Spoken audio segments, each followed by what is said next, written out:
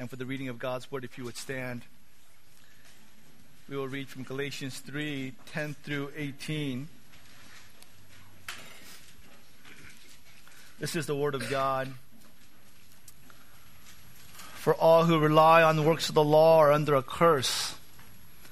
For it is written, "Cursed be everyone who does not abide by all things written in the book of the law and do them." Now it is evident that no one is justified before God by the law, for the righteous shall live by faith. But the law is not of faith, rather the one who does them shall live by them. Christ redeemed us from the curse of the law by becoming a curse for us, for it is written, "Cursed is everyone who is hanged in a tree," so that in Christ Jesus the blessing of Abraham might come to the Gentiles, so that we might receive the promised Spirit through faith. To give a human example, brothers, even with a man-made covenant, no one annuls it or adds to it once it has been ratified. Now the promises were made to Abraham and to his offspring. It does not say, "and to offsprings," referring to many, but referring to one, "and to your offspring, who is Christ." This is what I mean. The law, which came 430 years afterward, does not annul a covenant previously ratified by God, so as to make the promise void. For if the inheritance comes by the law, it no longer comes by promise, but God gave it to Abraham by a promise. Please be seated.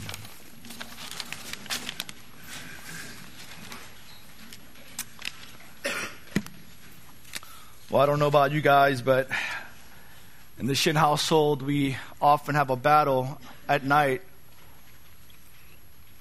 It is after the battle that we have had with our children to have them go to sleep. Once the kids are down, my wife and I get engaged in the battle for the remote control.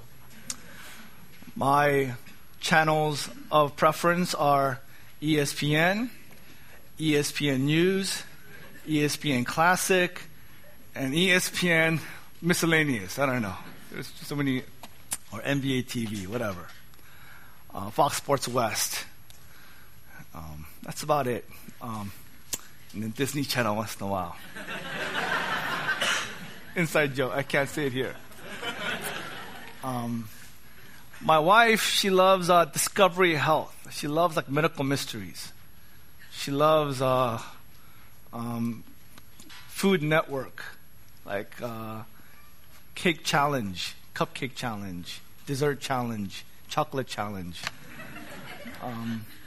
And then I prefer, I don't get really into that channel, except for one show. I don't know if it's that channel or not, but it's a guy who hosts the show is Adam Richman. The show is called Man vs. Food. This is Mr. Cholesterol, right? A walking heart attack. He's a hero to single guys all over the world. He is, to some, he lives a dream life, right? He lives his dream life where he goes to these restaurants all over United States where they have like food that is just maybe disgusting. I don't know, it's just absurd. Like 5-pound burritos. And you eat it in an hour, you get a t-shirt. And you get a picture on the wall. You get like 4 pounds of pancakes, eggs, and hash browns, and you get a plaque. Or you eat like a pizza with like 30 toppings and a shake. Then you get, I don't know, you get a t-shirt. So the whole show is a competition, him versus food. And it's surprising. Like in the beginning, everything that you see looks pretty appetizing. By the end, you've lost your appetite. I think that's a good show to watch if you want to go on a diet. And what's so surprising is he's able to like take care of most of what is presented before him. More often than not, he finishes. There are a few times, he fails. He can't do it. But it's surprising. And they ask him, like, how do you do this? How are you able to eat a 5-pound burger? Right? How do you go about doing that? And he says, 1 bite at a time. So, before us, Galatians 3, verse 15, all the way to chapter 4, verse 31, is 5 pounds of biblical theology, right? 5 pounds with a biblical theology with extra serving of the law and the gospel. We go from Moses and Abraham, Sarah and Hagar, and just jurisprudence, inheritance law, and just covenant theology, dispensational theology, interpreting the Old Testament, the New Covenant. I mean, it's all in here, right? 5 pounds of it. So how are we going to down this thing, right? One bite at a time, right? Verse by verse. Hopefully it'll help us digest these truths. Because if we do, it'll benefit us spiritually. It's not going to give us spiritual cholesterol. It's not going to give us spiritual heartburn. Right? It's going to build us up in our faith if we take it one bite at a time. So this morning, we're going to take a few nibbles. Right? We're going to just start slowly. Don't get intimidated by the 5 pounds. Right? Just look at the lettuce. Right? Just look at the condiments. Just look at it a little bit and take few bites. Now, we're entering into the heart of that vexing issue that John Piper wrote about. John Piper said, and I think he was here. I don't know if he's still here in Orange County. Maybe many of you were there at the Desiring God conference. And maybe if they had a Q&A, you should have asked him about Galatians 3. If I was there, I would have asked him about Galatians 3 and Galatians 4. And he said, for the last 40 years of my ministry, no biblical issue has proved more recurrent or more vexing than the nature of the Mosaic law as it relates to the gospel and the new covenant. The pastoral implications for how you preach the gospel, aim at sanctification, comfort strugglers, give assurance, and admit people to membership in the church are huge. Now, this is why I would encourage you not to jump to conclusions and not to be so confident in your assertions.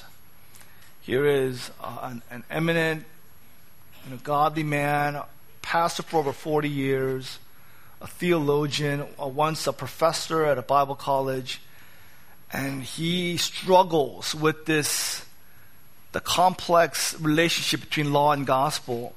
So if he's struggling with it, we shouldn't be so glib about it.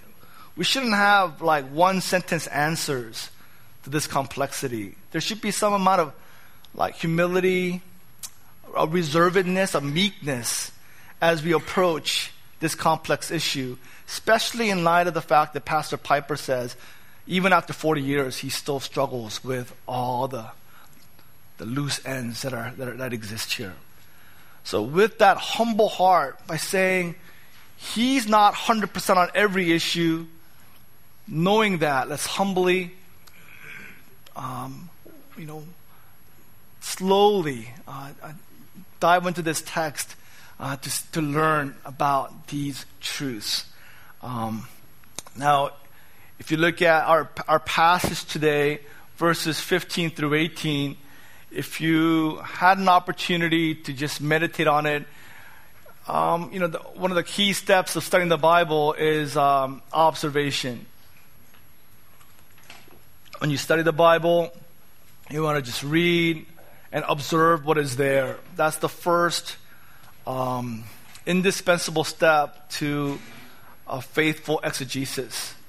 And so if you were to look at verses 15 through 18, you will note that one word occurs 4 times here in this passage, and that this word occurs 8 times in verses 15 through 29. And what is that word? It's the word promise. Right? Promise. To give a human example, brothers, even with a man-made covenant, no one annuls it, adds, ratified. Now the promises were made to Abraham and to his offering. It does not say offsprings. referring to many, referring to one, offering who is Christ. This is what I mean. The law which came 430 years after does not annul a covenant previously ratified by God so as to make the promise void. For if the inheritance comes by the law, it is no longer comes by a promise, but God gave it to Abraham by a promise.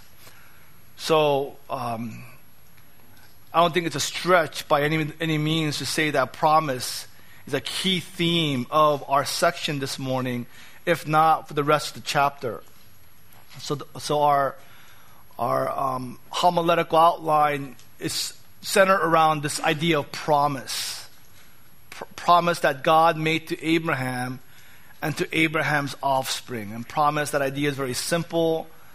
I think from when we're very young, we understand the concept of promise. And so Paul, with laser focus, locks in on this idea of God's promise to Abraham and to his offspring. So 4 truths about this promise that God made. 4 truths. The first one is the permanence of this promise. The permanence of this promise. Throughout this chapter, Paul has been making a case. He's been stating a truth and defending it. The truth that he was proposing and defending is that justification is received by faith alone, not through works.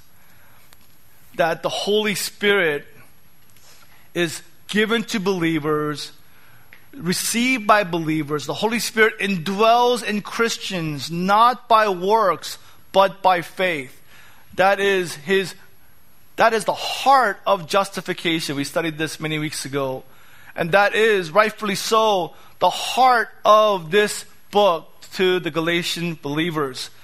If this is lost, all of the gospel is lost, all of Christianity is lost, and we are lost. We are still in our sins. This is all myth, fable, a delusion. We are to be pitied among all men, most pitied among all men. We are fools, literally morons, because our sins remain without this basic truth that justification is by faith alone. And so Paul defended this in verses 1 through 5 by way of appealing to the experience of the believers in Galatia.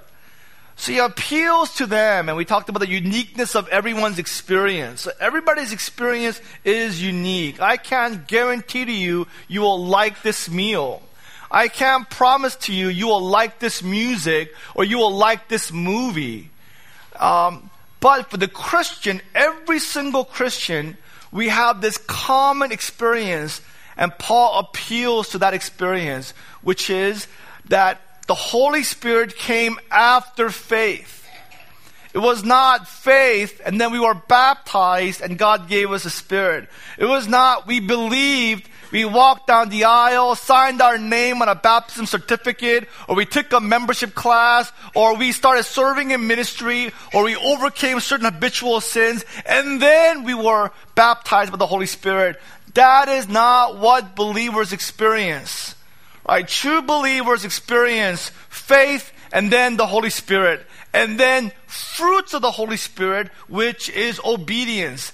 Any distortion, any reversal of that experience is inconsistent with the gospel, and it is at the very least false teaching, if not heresy. That is the teaching and experience of all religions apart from Christianity.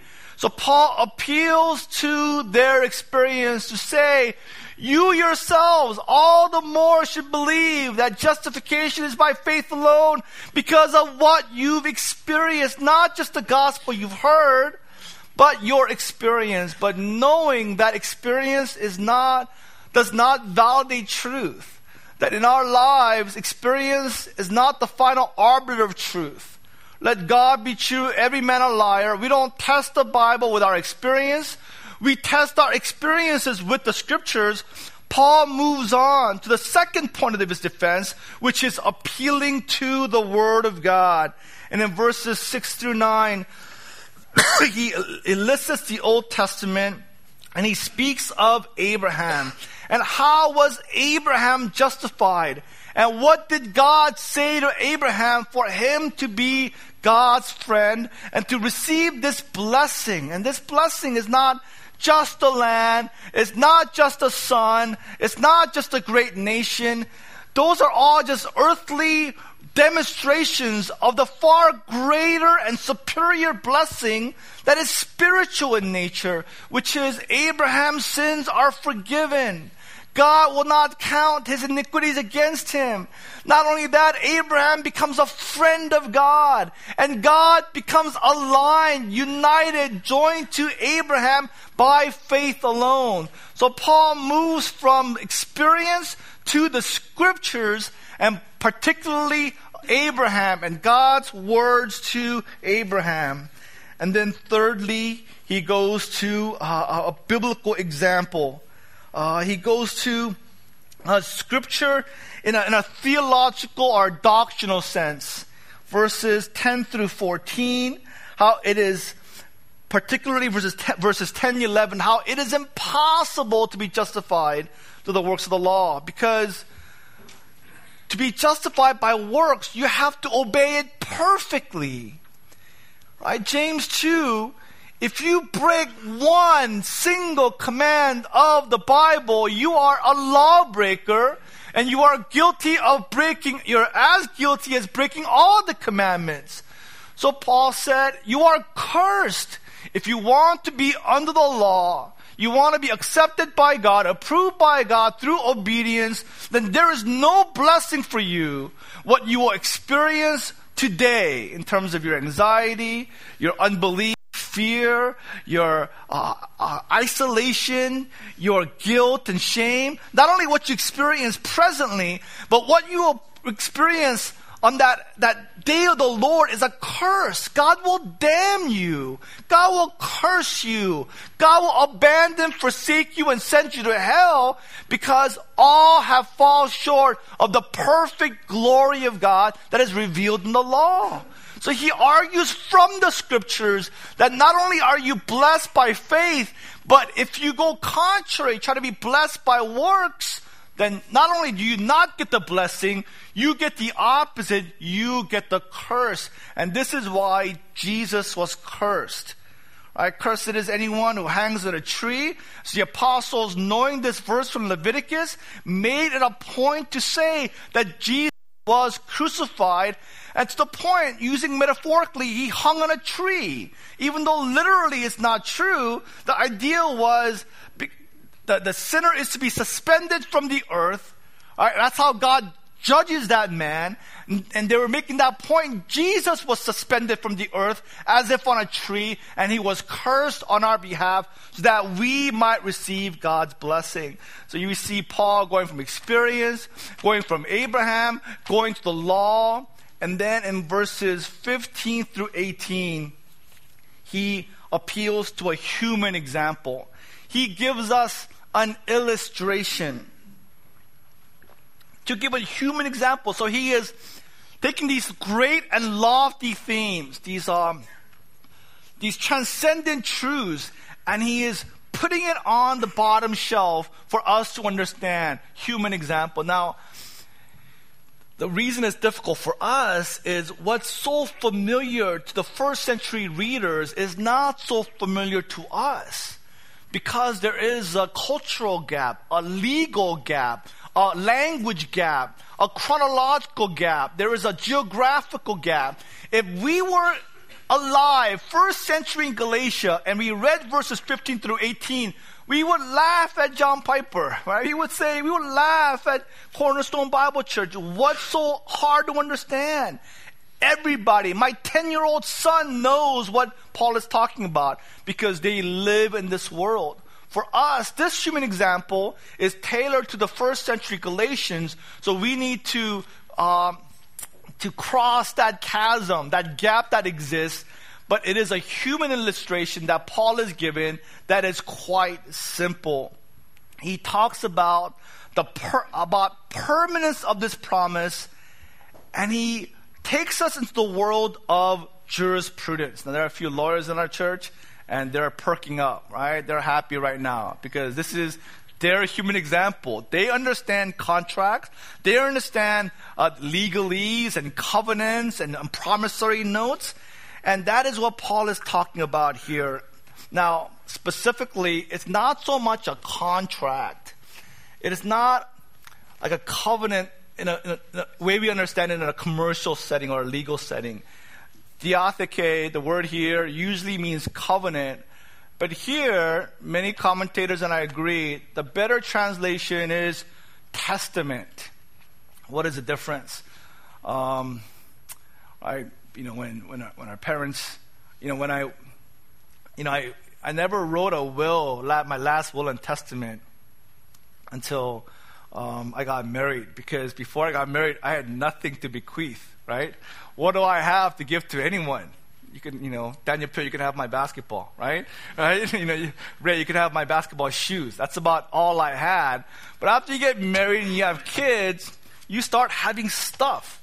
And you just don't want people to have a garage sale and just pick at it. You want to bequeath it to people. And so I wrote out my will, last will and testament. I think the first one, Sun and I wrote, we gave it to Kelly. And I think so, right? And we gave it to you. Don't open it if we come back, right? Open it if we don't come back. And so we came back, so we got it back. But that's what Paul is talking about.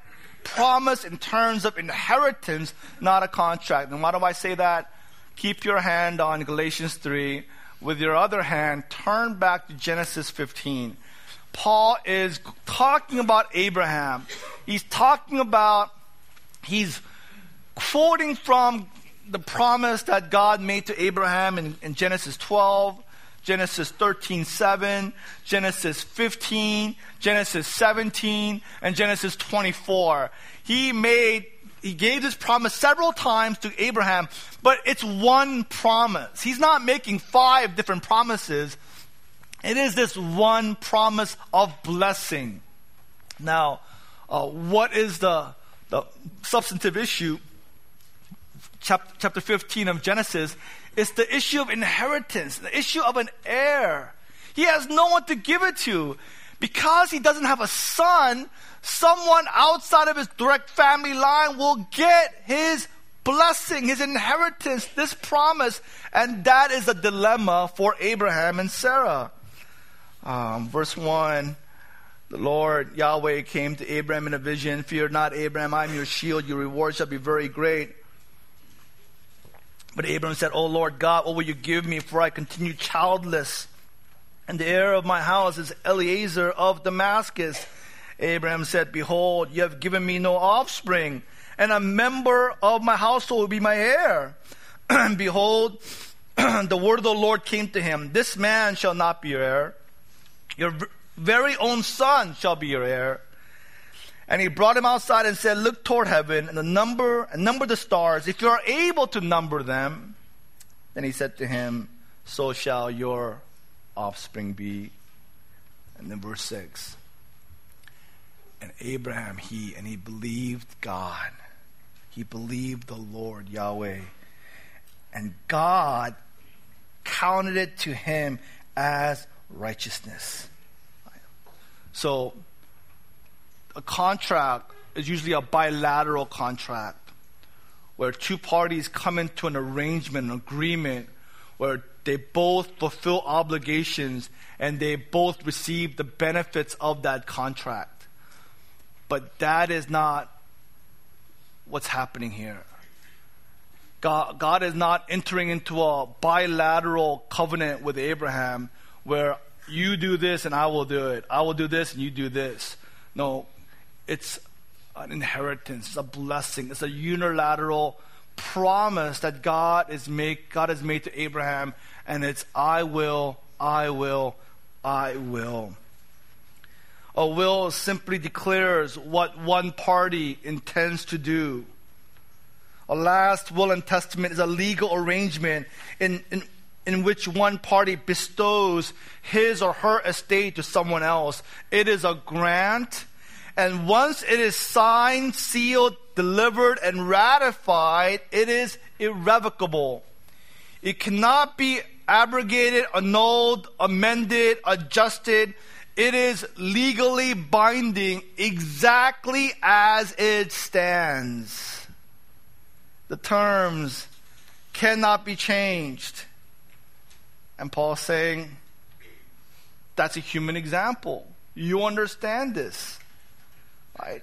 His argument is from lesser to the greater. You understand, right? Your dad passes away. Therefore, his last and will testament comes into effect. And it does not go into probate. It is binding. It is final. The decision has been made. If that is the case for human promises, how much more God? His argument is from lesser to the greater. It's permanent. It is permanent. It is forever. Right? Just like a human covenant, testament, God's testament is permanent. He moves on to verse 16. Now, who are the parties that are involved in this promise? Permanence and then the parties. Who are the people that receive the benefits of this promise? Now, Paul, he's a very careful student of the Bible. This is where being specific, being detailed, it's like lawyers, right? The whole law decision of a case hinges upon grammar, hinges upon a verb, hinges upon plural or singular. To that minutest detail, a court case stands or falls. Likewise here, Paul is not a careless reader or a student or exegete of the Bible. He carefully looks at the Old Testament and he notes that there are two parties involved in this covenant, not millions. Right? Two parties, not millions. Right? Who are these two parties? It's Abraham and to his offspring, singular. Right? Not offsprings, plural. If this promise was given, if that S was there, not in the Hebrew, but, right? Let's say, I don't know what the plural in Hebrew, Jason could tell you later. If the Hebrew was plural, then it would change everything. The Judaizers are right. We must all become Jews, right? To receive the blessings of Abraham. Because his promise was made to Abraham and to his children. But Paul says, no, that's not what it says. God made this promise to two specific people, and we'll study this. We're just nibbling here. Paul expounds this. Actually, in the very next passage, he made this promise to Abraham and to one other person, offspring. And who is that person? Who is, verse 16, Christ. It's Jesus Christ. He is the offspring of Abraham. Jesus Christ is the true offspring. He is the other recipient of this promise that God made in the Old Testament. Therefore, the covenant was all about Jesus, Abraham and Jesus. And God made this covenant unilaterally. I don't know where you're at, Galatians 3 or Genesis 15, but if you go back to Genesis 15, and we see this highlighted more on how this promise was ratified.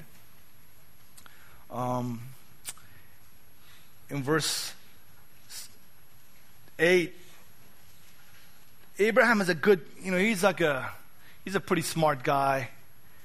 Like, somebody makes a promise, children, they say a pinky promise, or they, swear on their mom's, long-term, place of rest, right? Or they, children, they'll make you say it 3 times. When we grow up, that's not enough, right? If you're still doing pinky promises from business or your employers, or you go buy a car, then you got a lot of growing up to do. We go beyond that. So Abraham, he's an older guy now, and he says, all right, God, you made this promise to me. How am I to know that I'll possess this? How do I know this will come to pass? God said to him, bring me a heifer 3 years old, a female goat 3 years old, a ram 3 years old, a turtle dove, and a young pigeon. And he brought him all these, cut them in half, laid each half over the other, but he did not cut the birds in half. Verse 10. Now, today, how do we make contracts? We usually sign, we initial. If it's very important, we get a notary, we fingerprint to make sure we are the ones who are signing. Old Testament times, they would shake hands. Sometimes, I don't know why, they would put their hand on the other guy's thigh. Different strokes, I don't know. That's what they would do that. Praise God, we don't do that anymore. Well, one thing they would do is they would get animals and they would cut it in half, right? And so that's where we get what's it, idiom? Let's cut a deal. Is that an idiom? What is it? Is that right? Thanks, Jesus. Right? So let's cut a deal, right? It comes from this. And so they would cut animals in half, and both parties, arm in arm, will walk through middle of the animals. And it was both of them solemnly agreeing that if either party fails to deliver on their part of the promise, then this will happen to them. Right? They'll pay with their own lives. They will see the blood, the dead animals, and that's how serious this covenant is. Right? They will both walk down saying that they're both entering into this covenant, this contract together. Now, God tells Abraham to do this, and he falls into a deep sleep, and he awakes, and he is shocked. He can't believe it. Because he's waiting for God to take him through and walk together. Saying, Abraham, I will bless you, make you a great name, great nation, give you this land, descendants. I'll give you this blessing of being my friend, communing with me, having a relationship with the living God. I'll give you this awesome privilege. You'll be my friend. And on your part, you have to do 1,001 things. You promise to obey me perfectly, then I will do this. Let's walk down together. That's what he's expecting. But what happened? He fell into a deep sleep. And verse 17, when the sun had gone down, it was dark. Behold, a smoking fire pot and a flaming torch passed between these two pieces. Now, I don't know what the symbolism here, but it is it's a theophany. It's a visual depiction of God himself in fire. And God walks through these two animals, cut animals, alone. God is the only one that goes through these animals, and Abraham doesn't walk through. Declaring that this is not a bilateral covenant. This is a last will and testament that God is enjoining himself to, binding himself to, and he will do this, and he will fulfill this promise, even if it means his life. Right? Even if it costs him his life, he will bless Abraham and his offspring. And New Testament tells us that's what happened. To fulfill this promise, God had to give his son. Jesus died. He was cut off. He was cast away. He was crucified. He was murdered. He died. He paid the ultimate price to fulfill this promise. Right. God never asked Abraham to walk through those animals. He did it alone, telling us that the promise is permanent, but the parties involved is God alone promising to Abraham and Jesus Christ. It is not Abraham joining together in this contract, but no, God alone promising to bless Abraham and his offspring, who is Christ. So, permanence, and then the parties. The third truth is the priority of the promise. Now, what about the law?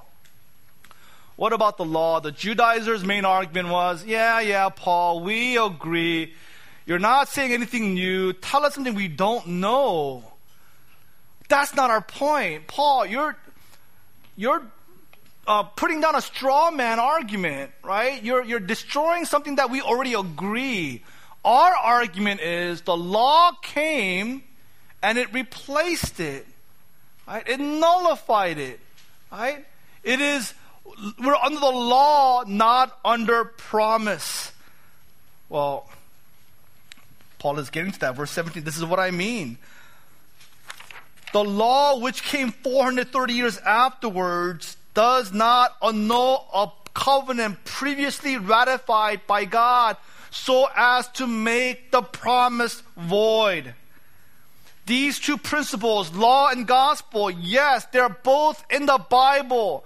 Yes, they are both important, but which is the priority? Chronologically, we can't see the law temporally, as if the law just existed always. No, there is a Bible called the chronological Bible, and it is worth getting and reading, because the order of the books of the Bible is not given to us canonically, it's given to us chronologically, right? So the first book is Genesis, and then it's Job, and the Psalms are interwoven through Samuel and 2 Samuel. The prophets are interwoven within the books, and even the New Testament, it's all interwoven according to how they were chronologically written. So Paul gives a historical lesson chronologically. The law wasn't always here. The law came after the promise. And not just few seconds later, a few minutes later, the law came over 430 years after the promise. Just that alone tells you that though law and gospel are important, the priority by far is God's promise. Right? God's promise. And you cannot annul this. You cannot add to it. You cannot amend it. In fact, if you make a promise, if you say, I'll give this to you for free, and after you agree, I tell you, well, shipping and handling is $500, right? Then it's not free. It's a scam. Right? Don't fall for it. Right? It's not true. Paul is saying it is no longer a promise if you attach law to it. Right? No, God made a promise, and He's the only one who walked through, and it cannot be changed. And the law came 430 years later. Now, the Judaizers loved Moses. Paul one-ups them and going to Abraham. And Abraham's important because if justification came by way of law, then what happens to Abraham? Right? Sorry, Abe. Right? He's not justified because there's no law. He can't obey the law. It wasn't given. Right? In fact, most of the patriarchs was pre-Sinai, right? Exodus 19, they weren't given the law. But how were they justified? See, chronologically, it doesn't hold water. It is not true. Just by a simple review of Jewish history, Old Testament history, it says, Genesis 15:6, Abraham believed God, and it was reckoned, accounted, considered to him as righteousness. And Abraham, in Genesis 12, when he The only condition for Abraham was stepping out of his land. Once he stepped out, by faith, Hebrews tells us, the inheritance began. The covenant was given. It was ratified. The sign was given of circumcision in Genesis 17, given to Abraham for 400 plus years before the law. They were justified, and we were all justified. Now, next passage is, then why did God give the law? Right? Why did he do that in the first place? And Paul says, because of transgressions. Right? I mean, in our homeschooling at our house, we constantly have to come up with rules. Right? Rules. We have to think all the time. Things that they cannot say to one another. If our children were tender-hearted, kind to one another, forgiving each other as God forgave them, we don't have to keep adding rules. But it's because they're so sinful. Likewise with our government. Why are we constantly making up rules? Because people create ways to hurt one another, rob each other.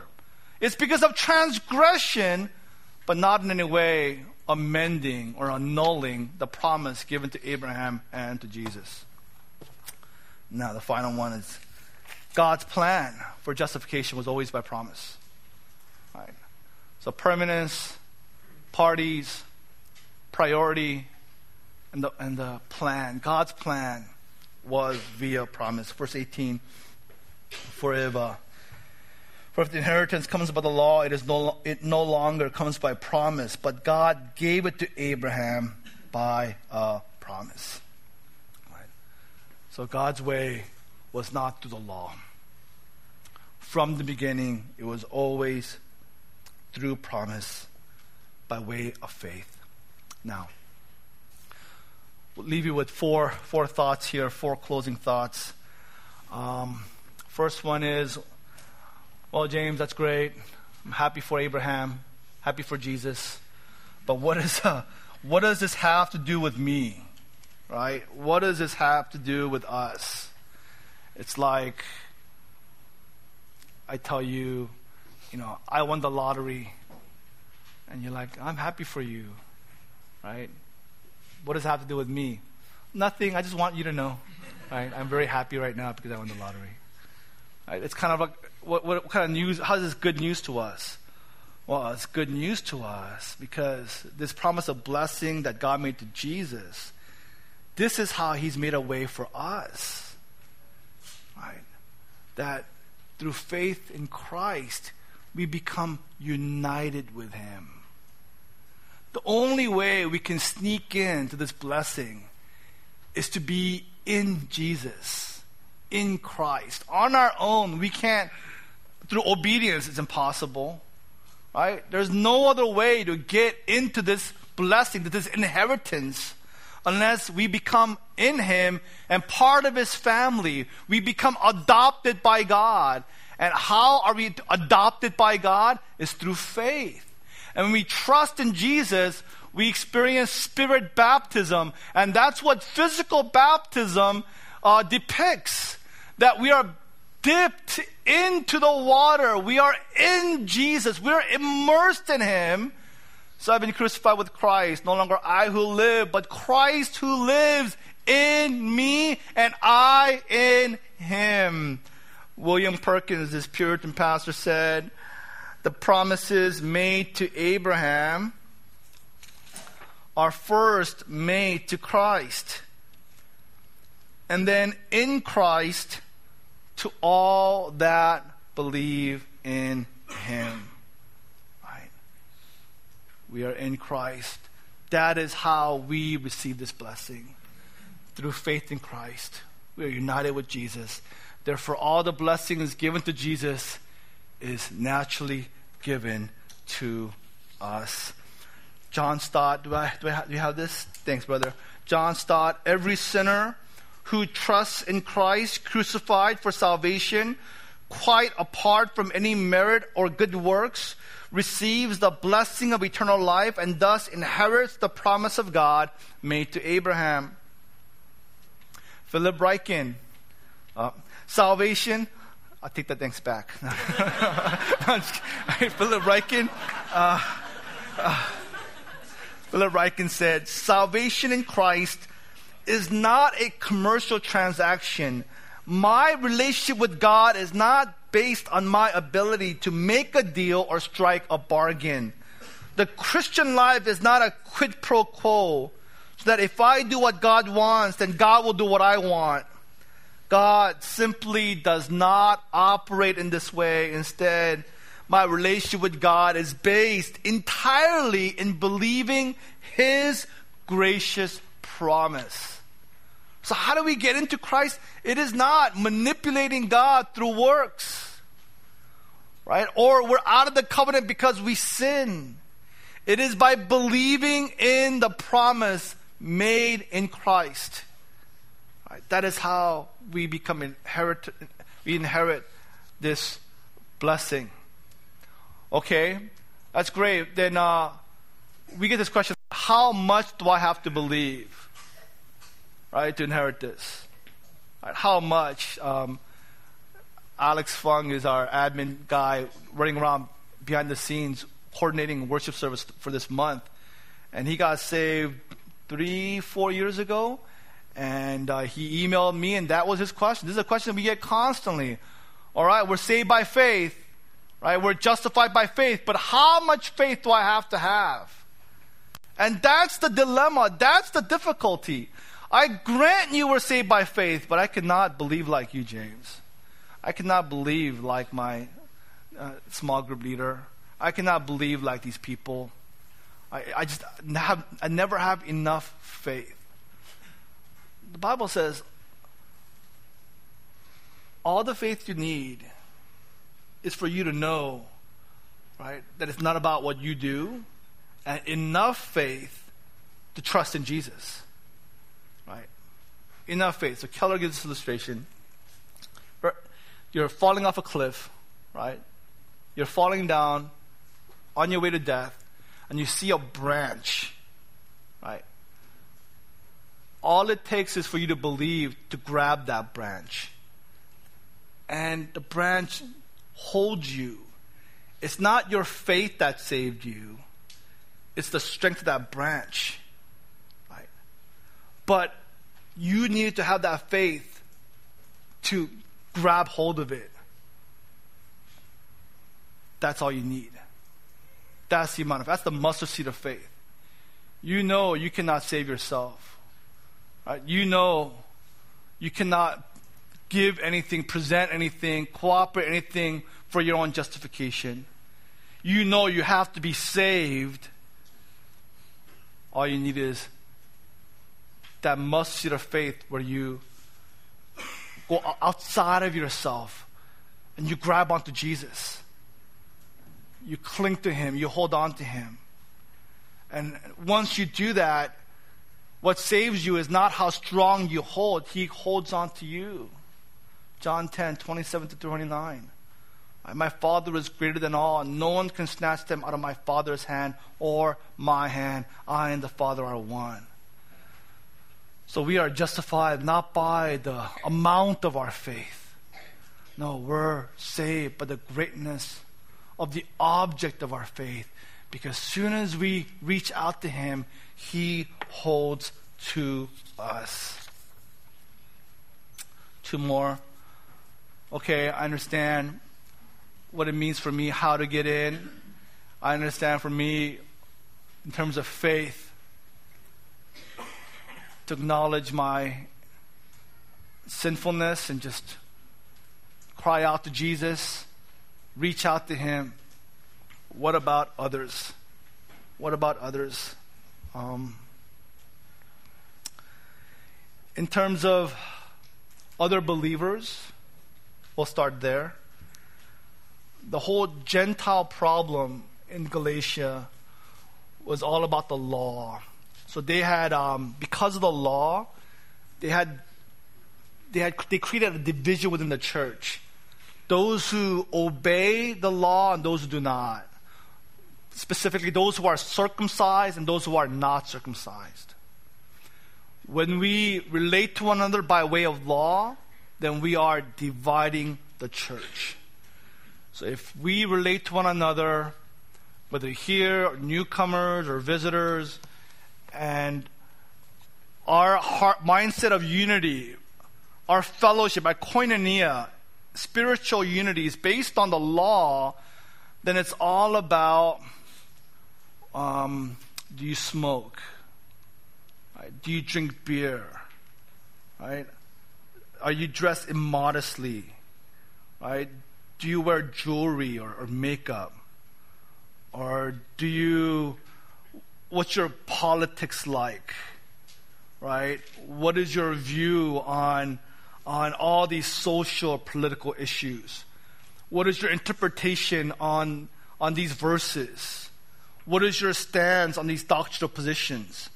If it's based on law, then we relate to one another in law. We're constantly dividing based on what we do, what we are doing. That's the Gentile problem in Galatia. And so for us, it's not circumcision. For us, it's not dietary. We don't care if you eat pork or not. That's not an issue for us. But we're not innocent of this baggage, this sinful priding ourselves in the law, being doers of the law, and dividing believers into categories and segmentizing the church. Paul's answer is Galatians 3:26 through 29. For in Christ Jesus you are all sons of God through faith. For as many of you were baptized into Christ, have put on Christ, there is neither Jew nor Greek. There is no slave or free. There is no male or female. You are all one in Christ Jesus.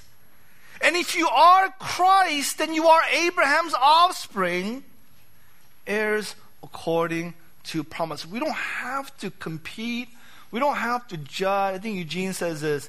It's like going to buffet and hoarding like French fries. Your hometown buffet, you're hoarding the pizza or chicken.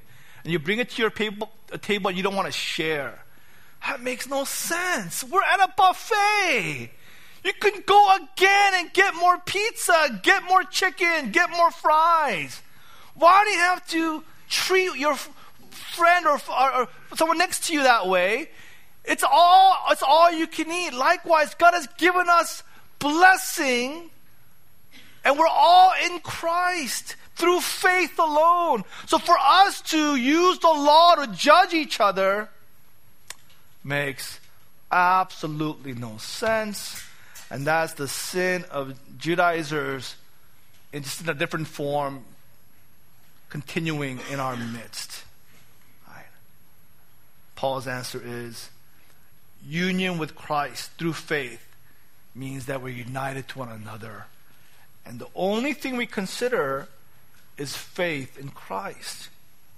Greet one another with a holy kiss. For a Jewish person to kiss a Gentile person was unthinkable. For a Lord to kiss a slave was culturally scandalous. Paul is saying, no, in the church, all that matters is faith in Christ. That person is a believer of Jesus. Then all these other categories are abolished in that instant. We are to openly embrace and love one another. That's how we are to relate to one another. This is how justification by faith alone informs our relationships. Fourthly, to unbelievers, how does this inform our preaching? Definitely, we preach the gospel. You guys all know, I'm going to say that, right? But the question is, what about the law? Where is the role of the law in preaching to unbelievers? That gospel email through Facebook, there's a part 2, and part 2 is all about, not all of it, some of it's about this. And when we preach the gospel, what we are to do is preach the law higher, not lower. You have to raise the law, not lower the law, when we're preaching to unbelievers. That is why I preached on spiritual pride last week, knowing that unbelievers will be here. I want to preach not just on sin, but on sins of righteousness. I want to deconstruct Christianity before their eyes so that they see Christianity is not just another religion. They're not going to get scolded by coming to church on Easter. What's going to be exposed is sins of the heart, spiritual pride that is at the root of sin and also righteousness. That is what Jesus did. His first sermon, Sermon on the Mount, he didn't go and renounce sins of Israel. He renounced sins of righteousness. Right? Sermon on the Mount. You that are praying, right, to be seen by men, that's not true prayer. Praying in secret. You fast to be seen by men, that's a sin and righteousness. You're fasting, but God hates it. Right? You are giving, right, to be seen by men. God doesn't acknowledge that at all. You're just giving to yourself. Whether you're giving $1 or taking $1, you're doing it for yourself, so God doesn't accept it. What did Jesus do in his first sermon? He raised the law, he exposed false righteousness, and he intensified the law where people said, I'm not an adulterer. I never committed adultery in my life. Unlike this person, Jesus said, really? If in your heart, and this gets all the guys, you lust after a woman, you've committed adultery in your heart. Who among you have not sinned? Cast the first stone. Right, John 8. And it's the older men they leave first, because they're humbled by life and their own sinfulness. The younger men, they're the last to let go of that stone. Some of you guys are still holding on to that stone. Still won't let it go. When the law says, you pride yourself in the law, but the law says if in your heart you lust, then you're an adulterer. You said you've never lied. Every idle word will be held against you. You've never stolen anything. If you covet in your heart, you've never murdered. If you hate somebody, if you do not forgive someone, you've hated that person. So what did Jesus do? He raised the law to its rightful place. See, what legalists do is they lower the law. Now, gospel preachers, we raise the law and we say, when God says, love God with all your heart, soul, and mind and strength, He means it. He means God is not happy unless you love Him with all your heart, all your soul, all your mind, all your strength. Anything less than that is not acceptable to a God who is thrice holy. You preached the law unvarnished, right? Unhindered. Clearly, the full frontal force of the law, and that destroys sinners and those who are righteous in their own eyes. And it drives them to hope in Jesus. J. Gresham Machen, I read this quote maybe a couple years ago. I'm just now understanding it. A new and more powerful proclamation of law is perhaps the most pressing need of the hour. Men would have little difficulty with the gospel if they had only learned the lesson of the law. As it is, they are turning aside from the Christian pathway. They are turning to the village of morality and to the house of Mr. Legality, who is reported to be very skillful in relieving men of their burdens. Making Christ master in the life, putting into practice the principles of Christ by one's own efforts. These are merely new ways of earning salvation by one's obedience to God's commands. And they are undertaken because of a lax view of what those commands are. So it always is. A low view of law always brings legalism in religion. A high view of law makes a man a seeker after grace. So how do we relate to non-believers? We preach Christ, definitely. But we begin by preaching the law. the commands of God. Highest way possible, where it's not about external obedience, but it's about the heart. Loving God and loving one another as you love yourself. If that doesn't get them, nothing will. Right? You must love your neighbor. Be as happy as you are for yourself, for them. Right? You must love them as you love yourself. And preach all the implications of the law, so that they would be pummeled by the law. And it would drive them to the promise of grace given to Jesus. Let's pray.